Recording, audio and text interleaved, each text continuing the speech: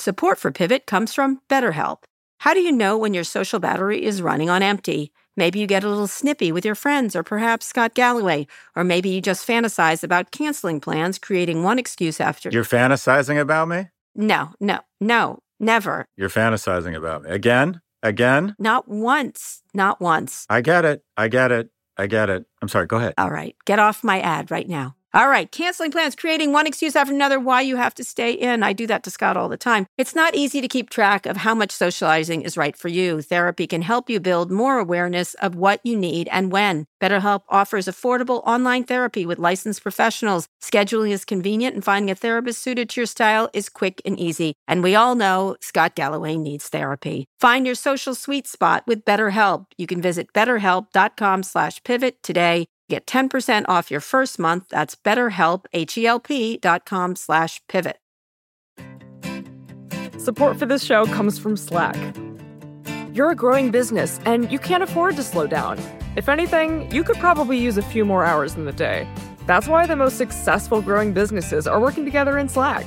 Slack is where work happens, with all your people, data, and information in one AI-powered place. Start a call instantly in huddles and ditch cumbersome calendar invites. Or build an automation with Workflow Builder to take routine tasks off your plate. No coding required. Grow your business in Slack. Visit slack.com to get started.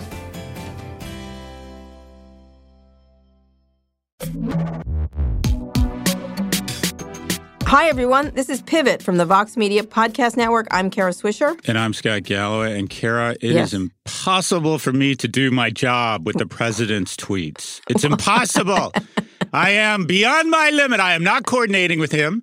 This is entirely independent and an expression of my leadership and integrity. It is impossible. I thought this you were is saying not my cooked. tweets. I the am president, outraged. You're referring to me. You're right. You're referring to me in my tweets. Is that correct? So it's pretty obvious what's going on there. Yeah. It's pretty obvious. Yeah. They're having sex. Oh, my God. They are having sex, Kara. Now There's you have a sex in the picture Oval in my Office. head that I did not even occur to me. I'm sorry. The AG bar walks into the Oval Office. Oh, no. You're stopping. And he says, you're Mr. stopping. President. No, you're stopping. I have corrupted one of the world's great institutions. You're stopping. We're moving for on. your There's own so many needs. stories. Let's talk about the EU. And he says, kiss me, you big bear of a man. No, that's done. We're done. And we're moving on. No. Thank you for putting that in everyone's brains. If Bill Barr has dresses, there's DNA all over them. Listen. Oh, my God, that's so inappropriate. That's so definitely not making the end. You know what? We're to the doing final really cut. well, and people are growing really fast, but at some point, you're going to drive this into a wall. That is really how it's going to go. I'm like NASCAR. That's what you want to do. It's fun like while it your lasted, essay and then this boom, week it's about over. staying. I was reading your essay about being anonymous and rich versus being well-known and rich. I think you want to be well-known and rich and have nobody bother you. I think that is neither. I'm on a train to neither. I know, but I'm just saying, I think you actually like being well-known, but you don't want people disagreeing with you or bothering you. Like I had all weekend with a story that Recode wrote that I didn't even edit, had nothing to do with. I've told you, I'm offensive yet easily offended, which is like the worst combination in the world. And I have to sit and take stuff. I didn't even know what was going on there. And so what? I mean, okay, so you guys aren't microbiologists. I didn't see the big deal. I did not either, and I was trying to point that out. But I do think, as you know, we argue about it. You don't think this coronavirus crisis is a big deal, and I do actually. That was the thing. I actually agree with this guy. We aren't doing enough around it, and you think we drink plenty and that it's overhyped. So that's what the irony was. Ooh, you're putting words in my mouth. I find that offensive. No, Anyways, go ahead. We did. Go ahead. We have tape about Go it. ahead. Anyway, we're going to the news. In any case, I dealt with it. I invited him on the show. I've not heard from him. If he's talking to other people, that's fine. Whatever. I read that guy's tweets. Yeah. I read his tweets because I was curious and I wanted to see you in trouble. And, I'm not in trouble.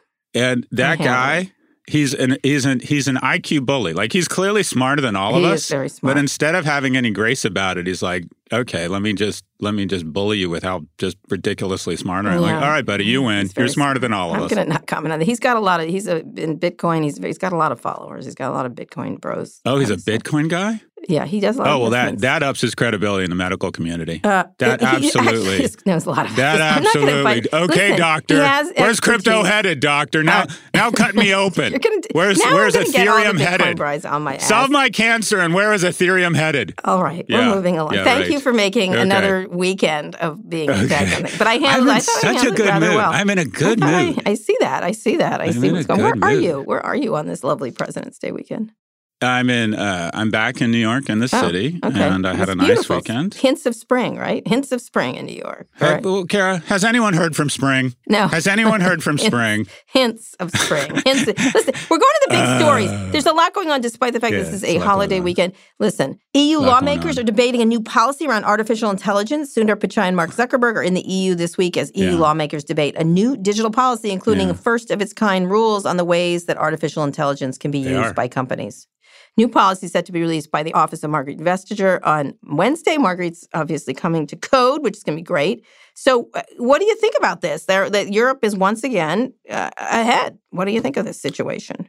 Well, Margarita Vestager, and that's how you say it. Thank you. She's my hero. I told you I stalked her on a train. She was knitting, and I went up and I got a selfie with her, and she was so gracious. I think she was so excited that someone recognized her in the United States, and she stopped, amazing. And Anyway, she's a total gangster. I vote for her for king of the world or queen of the world. Anyways, I thought the most interesting thing about that was your dude who you think should run Facebook. What's his name? Brad Grossman? Brad Gross? Brad Smith. Brad Gross? Brad Smith from Microsoft. Where did I get Grossman? I think it's William Barr. Bill Barr. Okay, we're moving on from that storyline. Move along. Go ahead.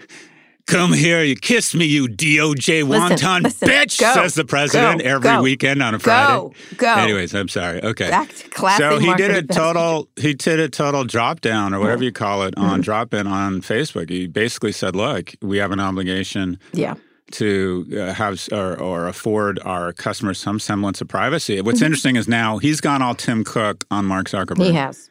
Now Microsoft, the most valuable company in the world, is saying, it is dangerous. Literally, no one will have lunch with Facebook. We're like, we don't care how rich your dad is. We don't care how cool and likable your sister is. You can no longer have lunch with us. Yeah. And people are other companies, and they usually kind of have the ultimate white guy pact. They're like, no, we will not say bad things about each other. So in a public forum, and I'm sure about 800 PR people starched every word that he said. Brad? He said, look, we're Facebook. You got to get your act together. You're hurting the entire industry. That's very Brad. I've spent a lot. I know him quite well. I think that is really Of course you do. I do. I did a podcast with him. I've known him for 25 years. Of course you do. He's I like him a great deal. That's why I want him to be head of Facebook. I think he's got the right sense. He wrote a book called Tools and Weapons. I'm going to fill you in. Why wouldn't I know him? I cover Microsoft for 2 decades. Title. Let me just. That's a good title. You always give me a hard time when I know people I actually cover Microsoft for 2 decades. We will not say that at your funeral. Covers. I know that. We will not say that. When someone covers, say, the White House, you're like, Senator blah, blah, blah. Like, yes, I know them. I cover them in any case. In any case, he's a very intelligent man. Brad. He has lots to say. He's wrote a whole book about this issue. And I think they're dying for some sort of guidance from regulators on these issues, especially AI. I think even Facebook wants some sort of direction. And so what's going to happen now is the EU is going to determine a lot of things, just like GDPR, right? A lot of stuff because of the lack of any action by anybody in our government.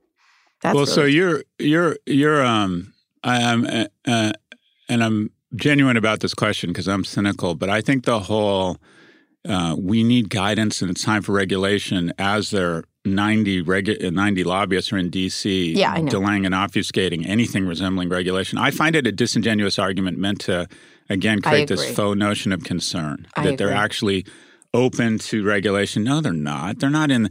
Look at what the lobbyists are doing. The lobbyists don't walk into Senator Warren's office and go, you know what, we really do need stronger. They want to. They know regulation is coming, so they want to shape it. That I think you're right. You're right on the base level. But in general, some companies really don't want this sort of the same thing to happen that's happened with social media. Now, interestingly, Sundar Pichai, because this is the way Sundar Pichai is, while AA promises enormous benefits for Europe and the world, there are real concerns about potential negative consequences. That's a perfect sentence. No, thoughts and prayers. Thoughts and prayers. Yeah, that's a thoughts and prayers. But I didn't. I didn't take much away from it other than the Zuck went, and I'm pretty sure he had to avoid British airspace for fear that a tornado, gangster jet, gangster fighter plane would show up next to his Gulfstream 650ER and escort him down and arrest him and take him into custody. So I'm very serious. I wonder if on the way to Europe, his flight plan includes avoiding UK airspace. I don't know. That's what I'd like to know. I will ask him next time I see him, if I ever see him. But it is interesting. We'll see what Margaret puts out. But I think, as usual, she's far ahead of everybody else. And I think they'll be much more stringent. The same thing will happen around facial recognition. Most of this legislation is not going to be coming from our country, which is interesting. And then they'll have to follow them, because when something happens in a market like that, which is relatively large, even though the U.S. market is larger, they're going to have to follow along, and they're going to have to do that. And so, to me, it's sort of a consequence of the inability of our government to regulate tech in any way, which they keep almost doing. And there's all these bills that are almost there, but none of them really. And the EU lawmakers are leaping ahead as usual. So that is what I say. Well, we haven't had any legislation in this country in a long time. We're effectively it really is. DC has just decided, especially with the injection of the Freedom Caucus. The Freedom Caucus has basically said, we're just not going to let anyone do anything. No, deregulate. There were hundreds of bills. McConnell. Hundreds of bills. That's what he said. Hundreds, right? Is that right? McConnell said that. And someone's like, is it true there are like 897 bills? He's like, yes, there are.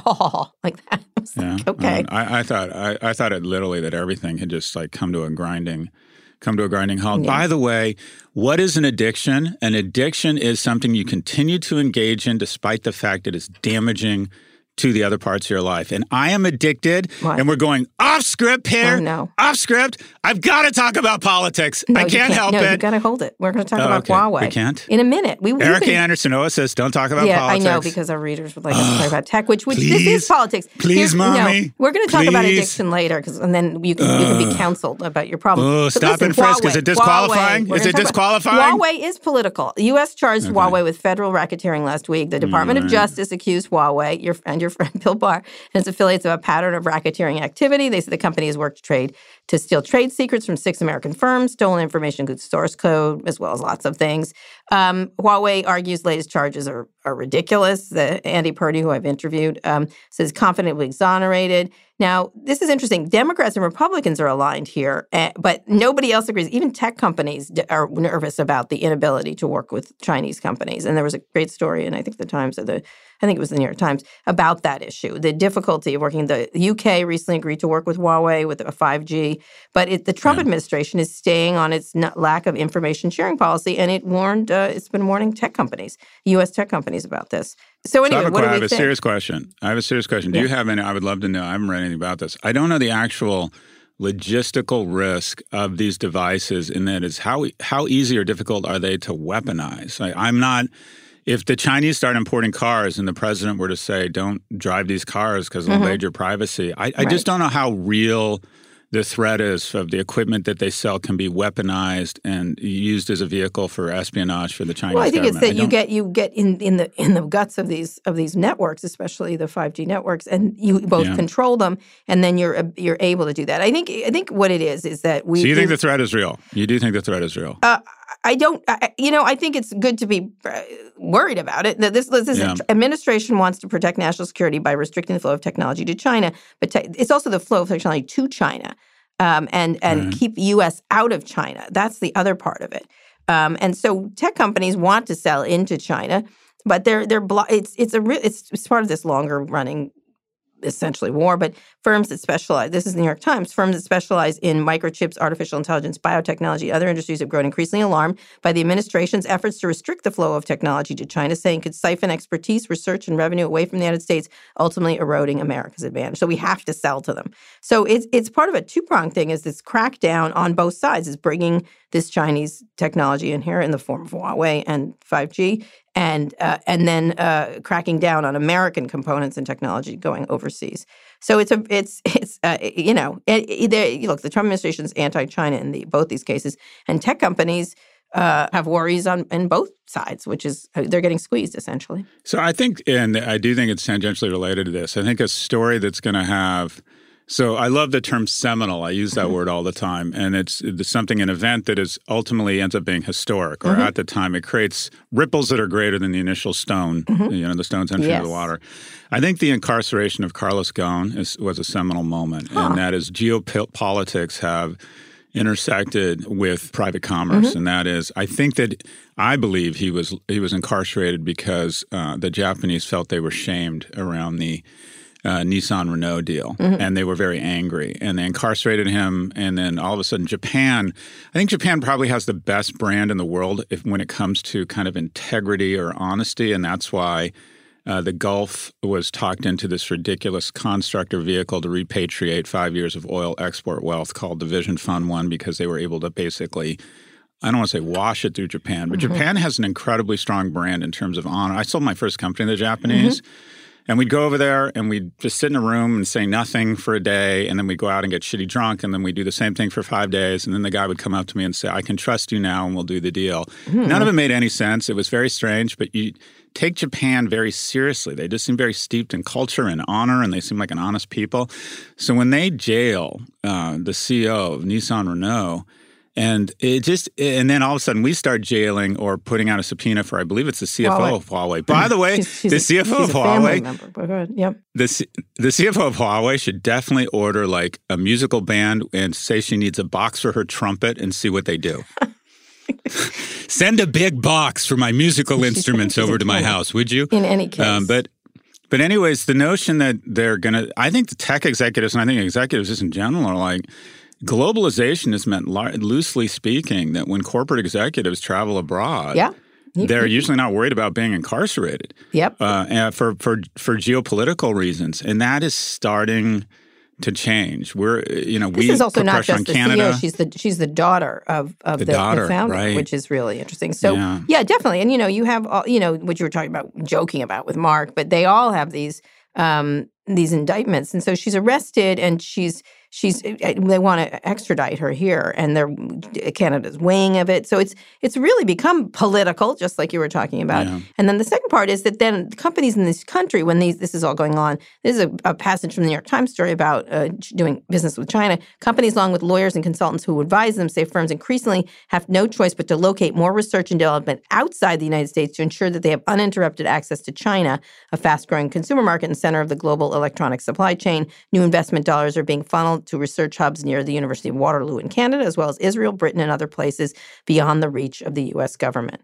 Well, this is... Well, I mean, this is our continued socialist government that is employing tariffs, that is taking $1 trillion, which is greater than the defense budget of the U.S. and Europe combined, and transferring it from young people to old people in the form of Social Security. Our socialist government, which is putting pressure on companies to locate their headquarters in certain cities. And now our socialist government is deciding, hey, I know the U.S. should buy Ericsson or Nokia. And it's just, okay, wait, the government is going to get into the business of trying to compete against Chinese companies now?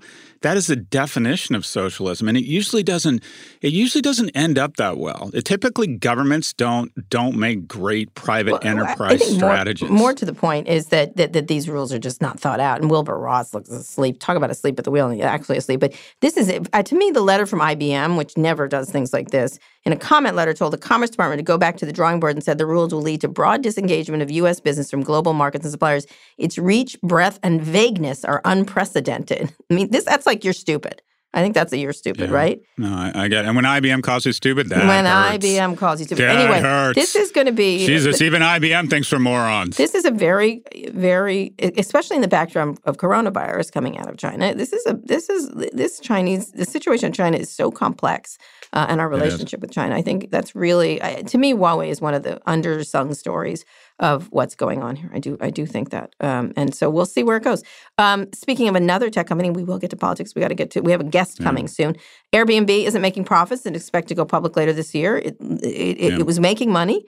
It had a profit a year ago of $200 million. Now it has a loss of $322 million.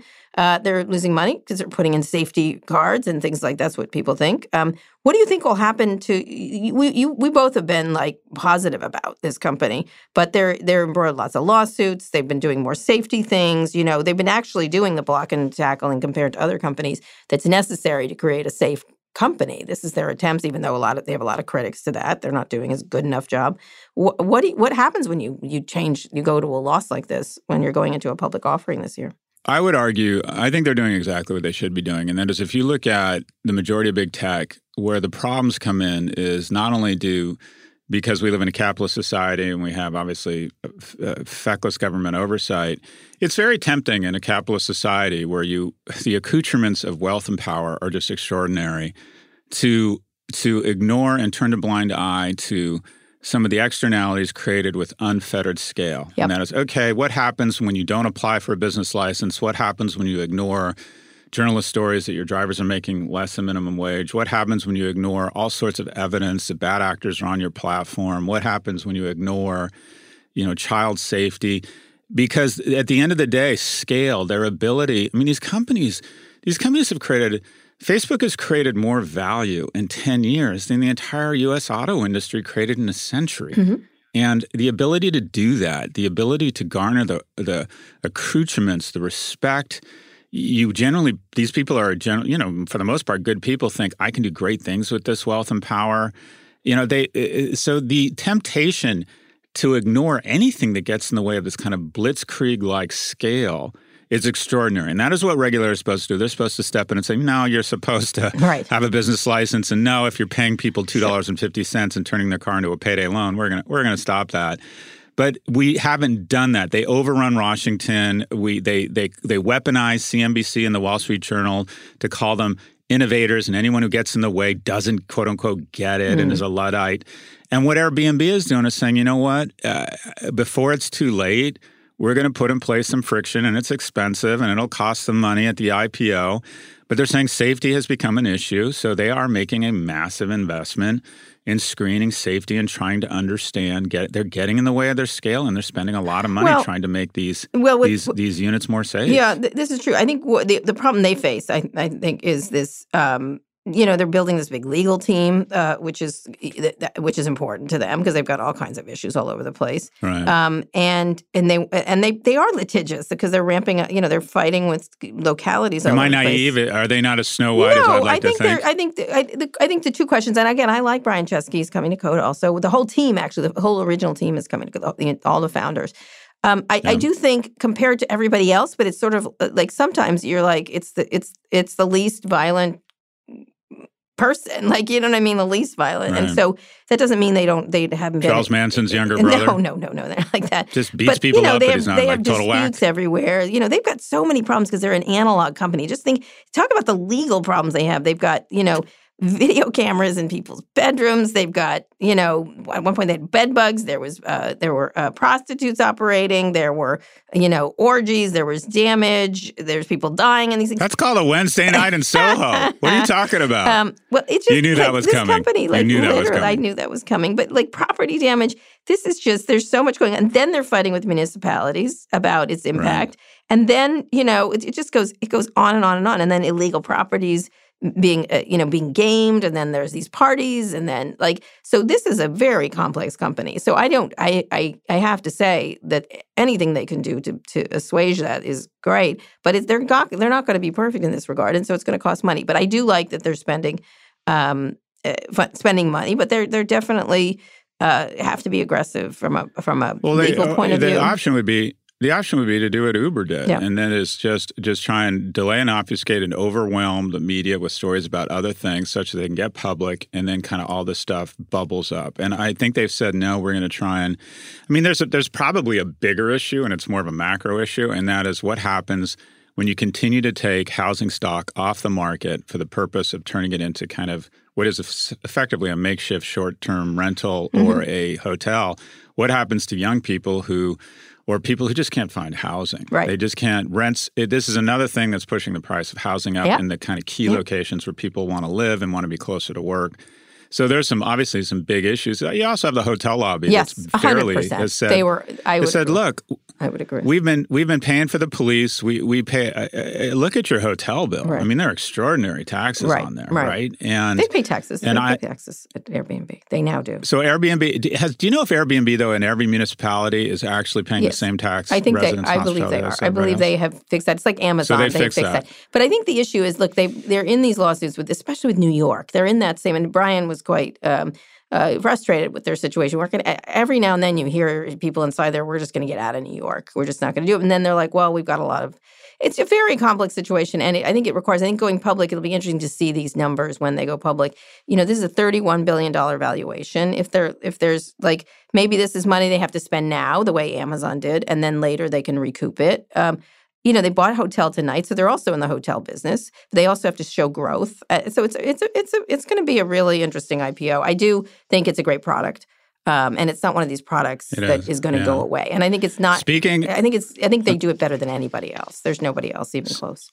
I agree. They've got monopoly of some of those network effects we talked about. Speaking of New York, did you see the news that Mayor de Blasio endorsed Bernie Sanders? Yes, we're going to get into politics. Go ahead. Wait, we have a mayor, said everyone in New York? Oh, my God. Talk about the weakest flex in the world. I have Mayor de Blasio. You got to do the impression of Bernie Sanders receiving de Blasio's Thank you very much. endorsement. Thank you very much. Here you go. Well, I love de Blasio, whatever. We're in New York. In New York, people realize I don't even know how to do it. Talk about the weakest flex in the world. He does glom himself onto things, doesn't he? Anyway, we've got to take a quick break because we got a guest coming. Actually, someone whose brother is running for president, friend of Pivot, Jim Steyer. And we're going to do wins and fails after that when we get back.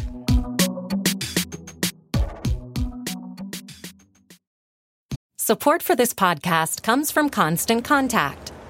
If you're a business owner, you already know that it's really, really hard to cut through the noise of everyday life. If you want to connect with your customers, you need to break through the noise.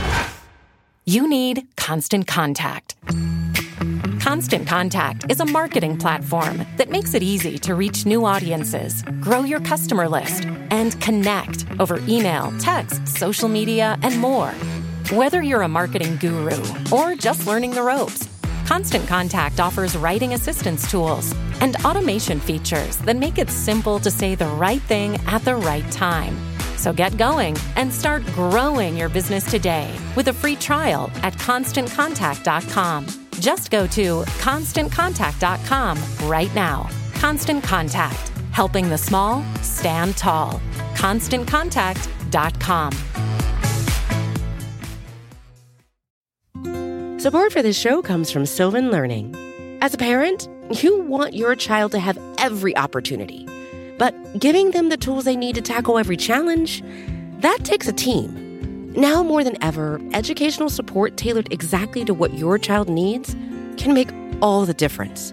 That's why parents have trusted Sylvan Learning for 45 years as the ultimate teammate in their child's educational journey, instilling in them a love for learning and a passion for reaching the next level. And Sylvan's Insight Assessment can identify gaps in learning and areas that could be of concern for your child. It's a 360-degree view into your child's learning that you can't find anywhere else, and helps ensure that your child didn't miss something in school that might put them at a disadvantage in the future. And right now, it's the best price of the year at $29. Go to sylvan29.com to learn more and get your child's assessment for only $29. That's SYLVAN29.com.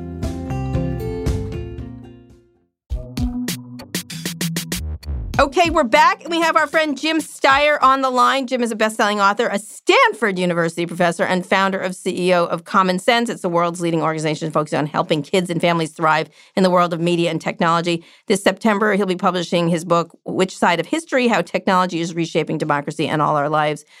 We are both parents. This is about privacy platforms and how to handle it. So it's the perfect intersection. Jim, welcome to Pivot.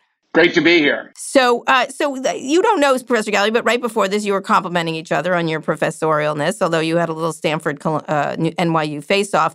But one of the topics, Scott, we want to talk about, because Jim talks about this a lot, is how safe are platforms like Facebook and YouTube for kids. This is something he has been very early to this, the same complaints you made around addiction, around stuff like that. So talk about that a little bit, Jim, where you are now, because this is something you've been talking about for a while. You're right, Kara. I've been talking about it for a long time. And I would just say that the basic message I always give to parents on kids using social media platforms like Facebook or Instagram or YouTube is delay, delay, delay. I mean, they're still the wild, wild west.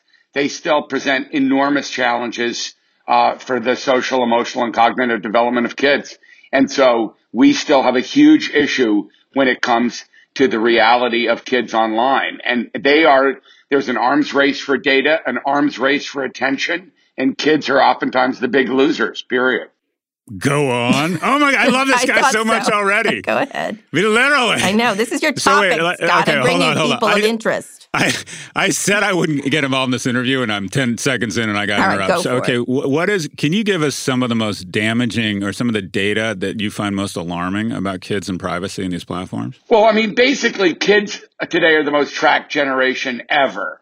And the stakes for privacy are very high. When we wrote the CCPA in 2018, it went into effect just this past month. This is the California Privacy Act. Right. Sort of a landmark law in the United States. To be honest with you, we did it, Scott and Kara, because we were so concerned about the privacy of kids. But basically, they're tracked from infancy. We used to look at this in the context of the photos that parents would post to their babies. But we have this, as our friend Shoshana Zuboff at Harvard says, a surveillance economy. And so kids are being tracked. They don't know it. Their parents don't know it. And then sometimes that data is being used in really inappropriate ways. So we've been looking at this forever. So what are some of those ways? Because my data is tracked, and it usually adds utility. It helps me get to Chipotle or whatever. Why is it bad? Scott, as the father of two daughters, both of whom were always concerned about their weight and their body image, they started getting pro-anorexia messages when they were 11 or 12. And they would constantly be dished up stuff because of tracking on social media and on other platforms. Hold on 1 second. Pro-anorexia messages. What platform? How did that happen? That happened, I'm sure, because they were tracked. Their data was available. And then folks who had weight loss pills or stuff related to weight loss were targeting them with ads. And we've seen this across the board with girls. I mean, I actually think, Kara, I don't know if you and I have talked about this, but the issue of the impact of platforms like Instagram and Snapchat on boys and girls, but particularly girls' body image is humongous. Yeah, Scott talks about this all the time, this depression issue. The constant comparison. And I think the data is something like 50% of girls on social media Photoshop their images for the sort of that perfect look. That's incredibly damaging to their self-esteem. I'm sorry, you're going to ask the same question I was, Kara. What do we do about this? If you could be governor, if you were advising Governor Newsom, and it sounds like you are, what are the 2 or 3 things that will help? We wrote the Consumer Privacy Act in 2018. That needs to be strengthened. I mean, there needs to be much stronger enforcement and greater data minimization. I personally think that for areas in which, and we need to rewrite COPPA, the privacy law for kids under the age of 13. But I think much more fundamentally, we need responsibility out of the large companies. I mean, they have just basically ignored their responsibilities to kids and families and consumers from the get-go. And I just think it's about time that they were held much more accountable by the government, but society writ large for the way some of the really major downsides and unintended consequences of their business models. Well, talk about the UK new legislation required social networks, gaming apps, and online services used by people under 18 to overhaul how they handle that information. They require platforms like YouTube and Instagram to turn on the highest possible privacy settings for default by minors, turn off default data mining practices. this is never, we were just talking just earlier about Margaret Vestager and the artificial intelligence stuff they're talking about this week. Why does this never happen in this country? Why is GDPR and California pretty much the only, and even California is weaker. You know that. I mean, not that much weak. I mean, Carol, we wrote the law, so it's weaker in some ways and stronger in a couple of other ways, but you're correct. And truthfully, we opened a London office for common sense, which is going great guns. And we work with Margrethe on an ongoing basis because Europe is much more vigilant about this. I mean, California has a functioning democracy. Brussels and the EU have a functioning democracy, and Washington is not a functioning democracy. That's the bottom line. That's why we wrote the privacy law for the United States and California. So what we need is a new president, a Congress that is competent to deal with these issues, and then to take the companies head on, just as they're doing in the UK and Europe. And we are right now lobbying in Europe for the passage of the UK legislation that you referred to, Kara. All right. So, but like this, you just opened up a big door. Someone you know is running for president, your brother. Is that correct? Now, do you advise him on the policy on privacy and media? I haven't heard him talk a lot about this. But let's advise whoever is president, not your extraordinarily wealthy brother. Yes, go ahead. Thank you. I knew you were going to throw in that adjective, Kara. But I love my brother very much, and I support him, and he would be a great president. That said, I would tell whoever is the next president, hopefully not Donald Trump, God forbid, that we need to, number one, abolish Section 230. We need to just remove the ridiculous visions of Section 230 that have given these guys a get-out-of-jail-free pass for 15 years. We should have comprehensive federal privacy legislation that's stronger than GDPR. We should hold industry executives, in certain cases, personally responsible when they are involved in or complicit in the hacking of our democracy. The list goes on. To some extent, we're running this legislation or pieces of this legislation in California.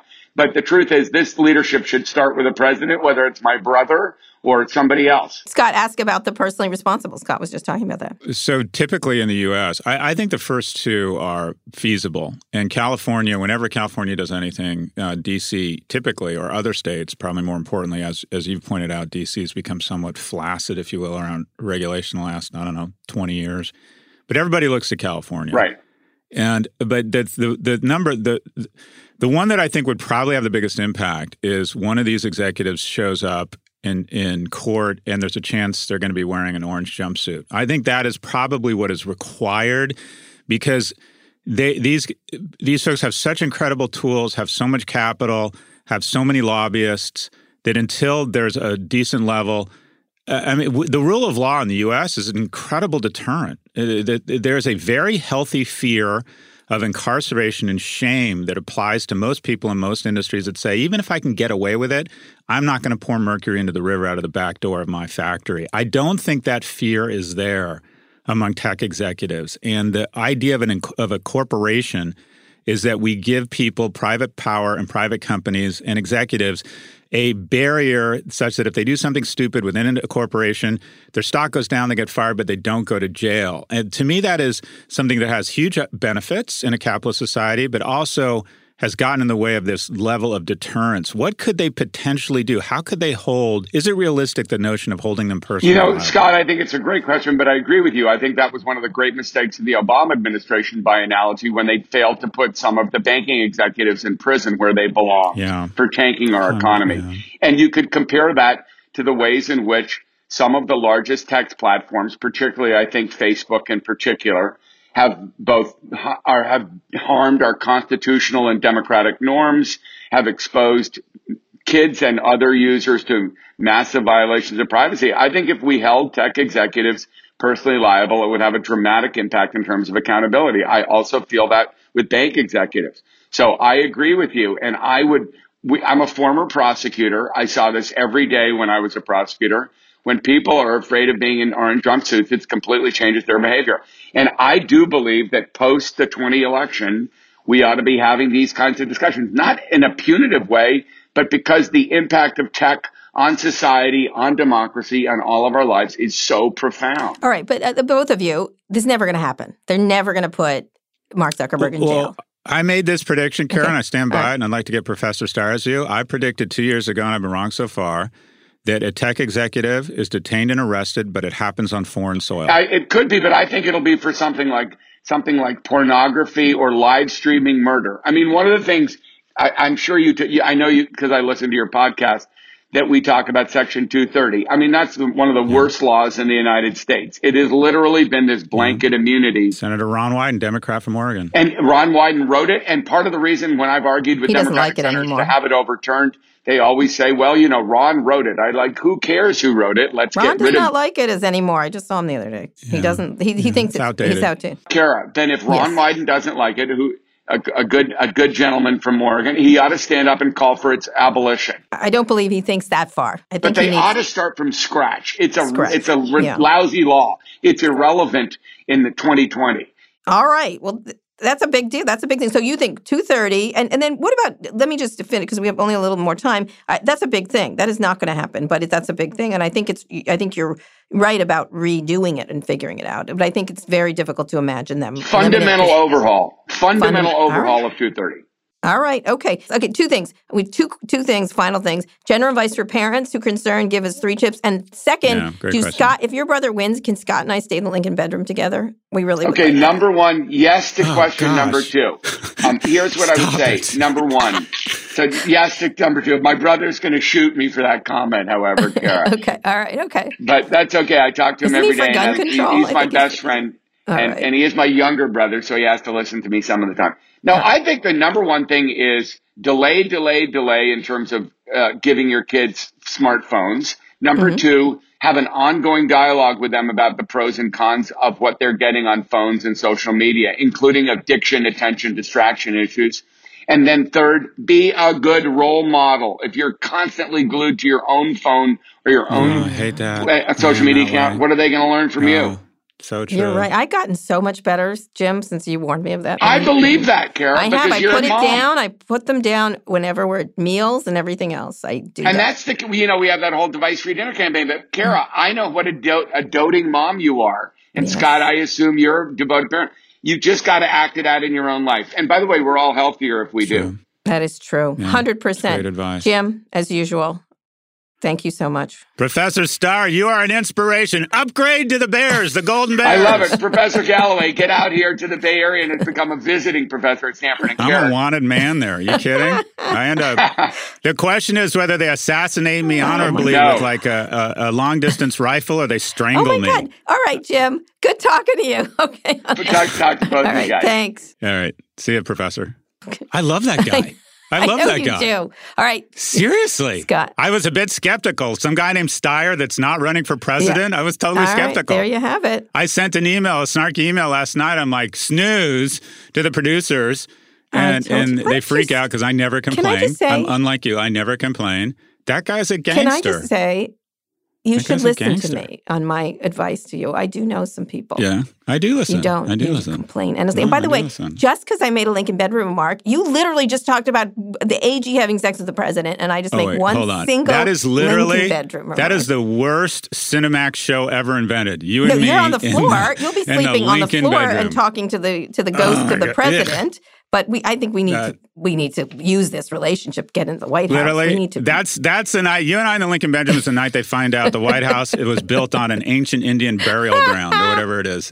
Oh my Poltergeist shows up. We have to get to the White House. We have to get in the White House. We do have to get there. I've never been to the White House. I have, I've never been invited. Times. I used to cover it for the Washington Post. Well, of course you have. How many times have you been to the White House? No, I covered it as a reporter. I didn't get invited by anybody. Oh, actually, you know what? That's not true. My ex-wife worked at the White House, so I've been in there. Oh, yeah. That's right. But not very. They don't let me very far. But I mean, like really, we should run around the White House. That's what we need to do upstairs. That's what we need to do. Yeah. Now the Secret Service is like dialing in right now. Anyway, I did get my hand shook by President Obama when you leave. All the members of the White House get to have little pictures taken with him. He saw me and was horrified because we had done a very testy interview. Really? Yep, that's right. He's like, how did you get in here? And I think that's what he said to me. I believe that's what he said to me. It was very funny. In any case, Scott wins and fails now. Who won? Wins and fails. So my fail is Senator Tom Cotton good one. implying that a super virus has been has been developed at some covert facility. Yeah. I think it's irresponsible. I think the brand of Senate and senators is distinct of their partisanship, that they don't make statements like that. And then when senators say something, we take it seriously. And that Senator Tom Cotton, when he manufactures conspiracy theories about super viruses from nations that he may see as our adversary, but they're not our enemy, and then biologists with any credibility come out and say this virus does not look like there's no evidence it was engineered in any way. He not only weakens our position in the world, he diminishes the credibility and the standing of the United States Senate.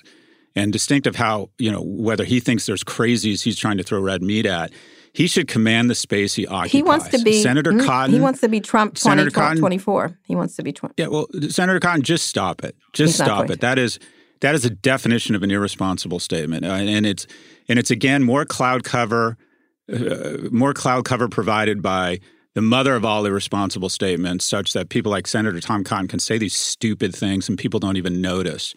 Anyways, my fail is Senator Tom Cotton. Can I just say, I'm going to add to your fail that Maria Bartiromo on that interview, not questioning him. What was she thinking? Come on. What was she lost thinking? The narrative kind of a long time ago. Acting as if there was some legitimacy to that. She's done that many times. What happened to Maria Bartiromo? No idea.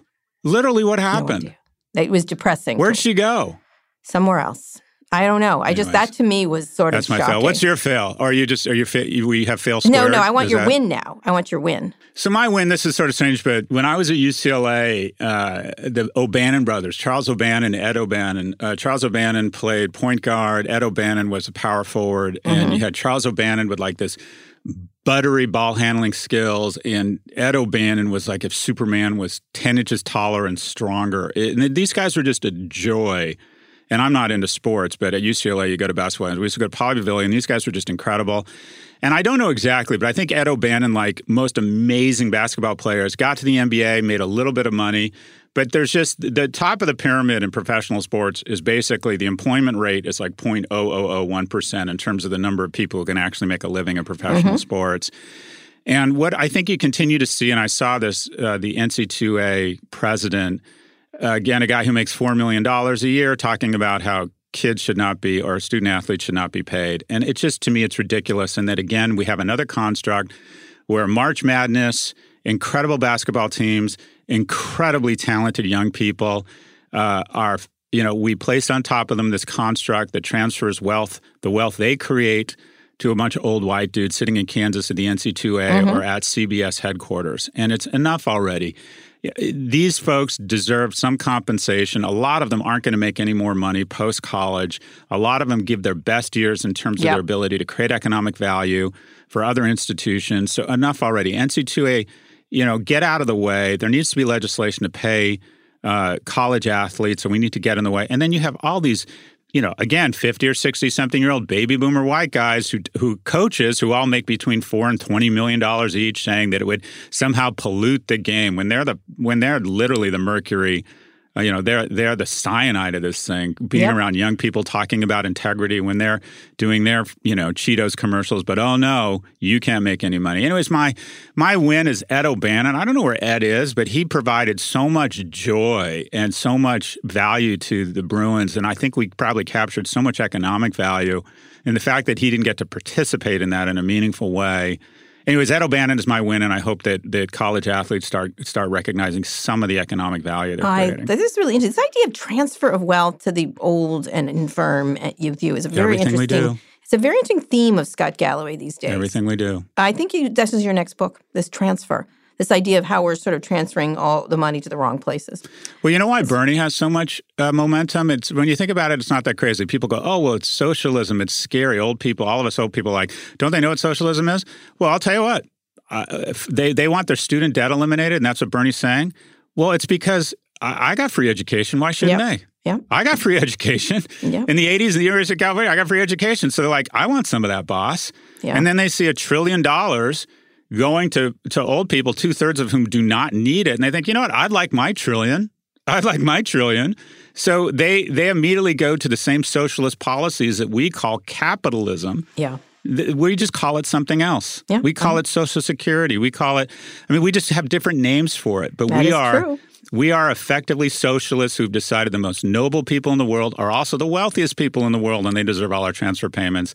Anyways, drop the mic. I'm sorry. What is your win? My win is an essay that Hunter Walk wrote, speaking of who was a tech executive and stuff. And he wrote, "What's wrong with tech folks who attack the tech media and what's wrong with tech media today?" I thought it was a great piece. One of them was, "Not all critics are haters. Please stop adopting the language our president has deride reporting. You are not as much of an underdog as you think. You want to content market yourself and then think follow-up questions from the press are not worthy of your response. Pay for media." And for reporters, he says, "Don't red team yourself into a biased corner, over-grant anonymity, especially in direct quotes." I think that's a really good, blame the media, business model, editor for your content or headline. So I thought it was a very thoughtful, he did it on his blog called Humble Brag, and I think it's called Humble Brag, something like that. Hunter Walker, that was a great piece because really tech people are now like, when I had this argument, half of them were about media hating and nothing, no one had read the article. Like that they were so angry about, and that drove me crazy. And all they want to do is bash the media, and it's crazy. And at the same time, then the media came on our side, and it was just like ridiculous. No one had actually read the actual thing, and so I just felt that was the victimization thing is just like exhausting. I'm a bit confused though. He's saying that that we should be less critical of big tech, or that we shouldn't just immediately have a gag reflex. No. He said we shouldn't do sort of. I think what he's saying is just do your reporting. He said a reporter told me a job is to find red team versus tech. I feel frazzled. It's not a reporter's job to write both sides of the story or to balance their negative coverage with positive stories. But I fear over time that this type of newsroom culture narrows the perspective. It also applies the same level to red teaming outrage, equally to different circumstances. For example, highlighting a young individual who made a stupid tweet or blog post versus speaking truly to power. I think that's right. I think he's right. I think mostly he was sort of shocked by how much anti-media bias is now coming out of tech. And Mike Isaac wrote about it towards reporters. And it's just because they had years of being licked up and down, and now they're not getting that. They're getting like just a second here. And I don't think they like that very much. That's my... but you have a generation of tech leaders. Mm-hmm. If you look at just the sheer data, the number of corporate PR professionals, which are basically lobbyists who make more money, has tripled, and the number of journalists has been cut in half. And so all they have experienced as working adults is more momentum and narrative towards them. Yep. And so when that momentum shifts and people start saying, no, you're full of shit, and no number of press releases and appearances, cooked appearances on CNBC are going to save you, it's shocking to them. It feels anti-American. That is and they the don't case. realize that when journalists used to show up, shit used to get real, and journalists would track stuff down, and they had the resources and they had the license, and they didn't have the president attacking them. People just had a lot of I just feel like this generation doesn't appreciate that the largest, most effective police force in the history of Western democracy that doesn't carry guns or badges are journalists. Yeah. And there is a lack of appreciation for it's what's interesting is even a guy like Bezos, I think, sees it and says, okay, it's important these institutions are around. But it's when you really think about journalism, his PR guy went on a complainy tech reporter rant the other day. You know what I mean? Oh, did he? Yeah, he was calling hipsters in Brooklyn. Like it was just Jay Carney. Yeah, it's just ridiculous. Yeah. You know what I mean? Too bad. You get paid a lot of money, and you should. It's fascinating. I try. You'd be shocked about how relatively good relationships I have with most PR people at these companies. But one of the things I like about it is I've always been a grumpy pain in the ass to them, so they're used to it from me. That's believable. That's believable. But thank you. But it's a really interesting time, and it's just really it's emboldened by Trump. It's bullying of the press, which I think is really dangerous. And listen. One of the things is when someone just tweeted at me like, "How do you like it now? You're being criticized." I'm like, I'm good with it. Like, I'm always getting criticized, so it's fine. It's just, they like to, try to, how do you like it now? It's like, fuck you. I get it all the time. It's an interesting moment. Anyway, I like this essay. For my fail, I would say it's still Bill Barr and his dating Donald Trump. No, I just think Bill Barr just continues to just make everything dirty over there. Just dirty. And I don't mean it in that way you were replying it. But it just creates this letter from all the ex-Justice Department, 1,100 Justice Department. That's incredible. Say that again. 1,100 people from the DOJ are willing to put their careers on hold and basically said, this guy needs to step down. Yeah. That is staggering. Staggering. They don't care. They're brazen. And so that's, I think that was my, the Bill Barr continues to be, I think, the most dangerous person in except for Mitch McConnell. I think those are the two. Trump is one thing, but who facilitates it all, but these people who do know better, I think, on some level. And I'm not abrogating Trump's responsibility, but on some level, he's got some problems. But these guys, I don't understand the trade at all. I don't understand the trade at all. I need to bring you out of this funk, this mood. Read our letter for Valentino. Yes. Valentino. All right. We'll end on this letter. You're right. I'm not in a funk. I had a weekend You're of just dealing being with you. assholes. All right. This is a letter, Valentino. This is a letter from Valentino's mother, Camilla, who was writing to us. And the subject line was questions from Valentino, which, of course, that immediately piques our interest, right? So, First of all, I am a big fan of yours since L2 days. Pivot is brilliant, and I am a loyal listener. My son, go on. My son, Valentino, I love her for naming her son Valentino, listens to the show on the way to school and knows your voice. Scott, you have a 5-year-old fan. Isn't that nice? Questions from Valentino. All right, you have to answer them, too. Why is this guy so angry with Amazon that he wants to break it? It's beyond me to explain what AWS is. Oh, my God. This literally, thank you for reading this. This email made my night. All right. And I don't know if you know, no email we have received, actually nothing that's happened, has changed my behavior more than this young man. Because I don't know if you've noticed, I have not used a single expletive because the notion that a 5-year-old is listening has me totally freaked out. That is true now. That's true. But you did talk about presidential sex. But okay. All right. Next question. I love Tesla. Why is so angry? Let me answer, Valentino. Okay, answer the first one, Amazon. Then we'll get to the rest. Okay, the reason I want to break Amazon, I don't want to break it. Think of it this way, Valentino. You know, in your class, there are twins. Have you ever met twins? And that is the people kind of look like each other, but they have their own personality, and it's better than one. They're more fun to play with because there's two of them. I want Amazon to be twins. I want two companies that kind of look like each other, but are even more fun, and there's more of a good thing. So I don't want to break them. I want to turn Amazon into twins. Next question. Okay. I love Tesla. Why is so angry at Tesla? Dad drives one. I drive one too. They're great cars. I love Tesla. And by the way, ask your dad to make the Tesla dance. Say, Dad, make our Tesla dance, and force Dad to go on YouTube and figure out how to make Tesla dance. But I like Tesla too. I think it's a great car, and your daddy has great taste in cars. Why so angry? Answer this very pointed question, Scott. Why so angry at Tesla? Why so angry at Tesla?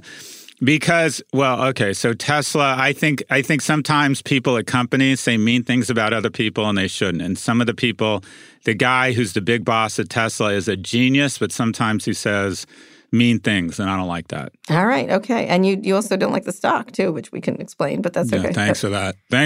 Okay. 3, is Donald Trump in jail yet? What do I do to make it happen, given me and my friends can't vote?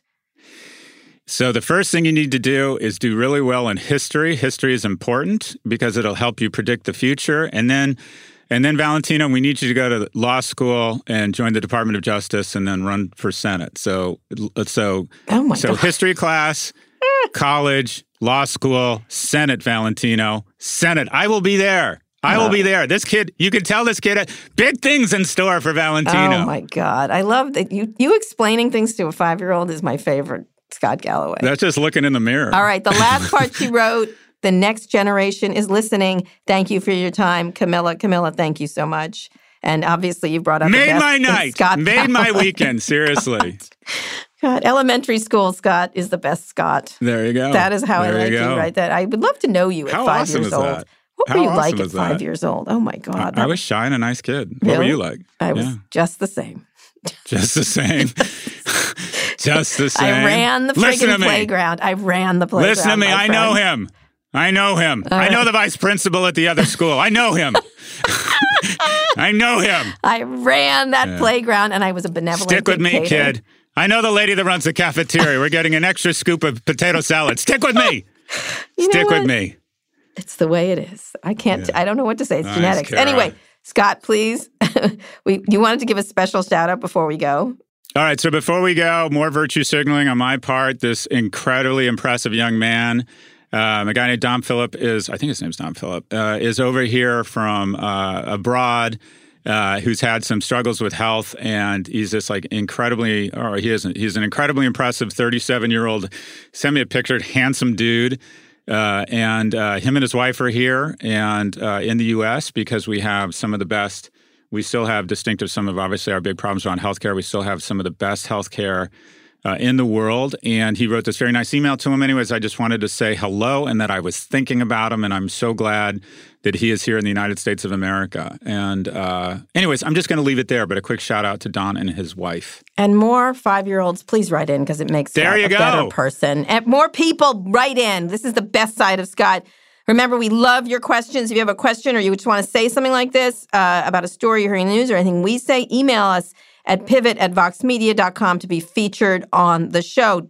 Scott, read us out the credits. Today's episode was produced by Rebecca Sananis. Our executive producer is Erica Anderson. And special thanks to Rebecca Castro and Drew Burrows. If you like what you heard, please download and recommend to a friend our episode or our podcast. Listen to it wherever you listen to podcasts. And also be sure to tune in next week for a breakdown of all things tech and business. Professor Steyer, 2024. I like that guy. I like that guy.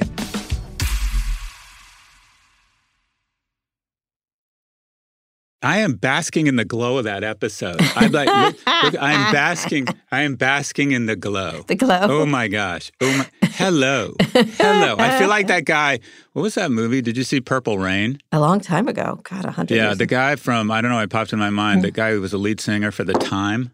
I don't even remember that movie. I feel like that guy right now. Do you? I feel like that guy. Well, sing on, All right. Scott Gallagher. Okay. All right, thanks a lot. We'll talk Thursday. See ya. Bye now.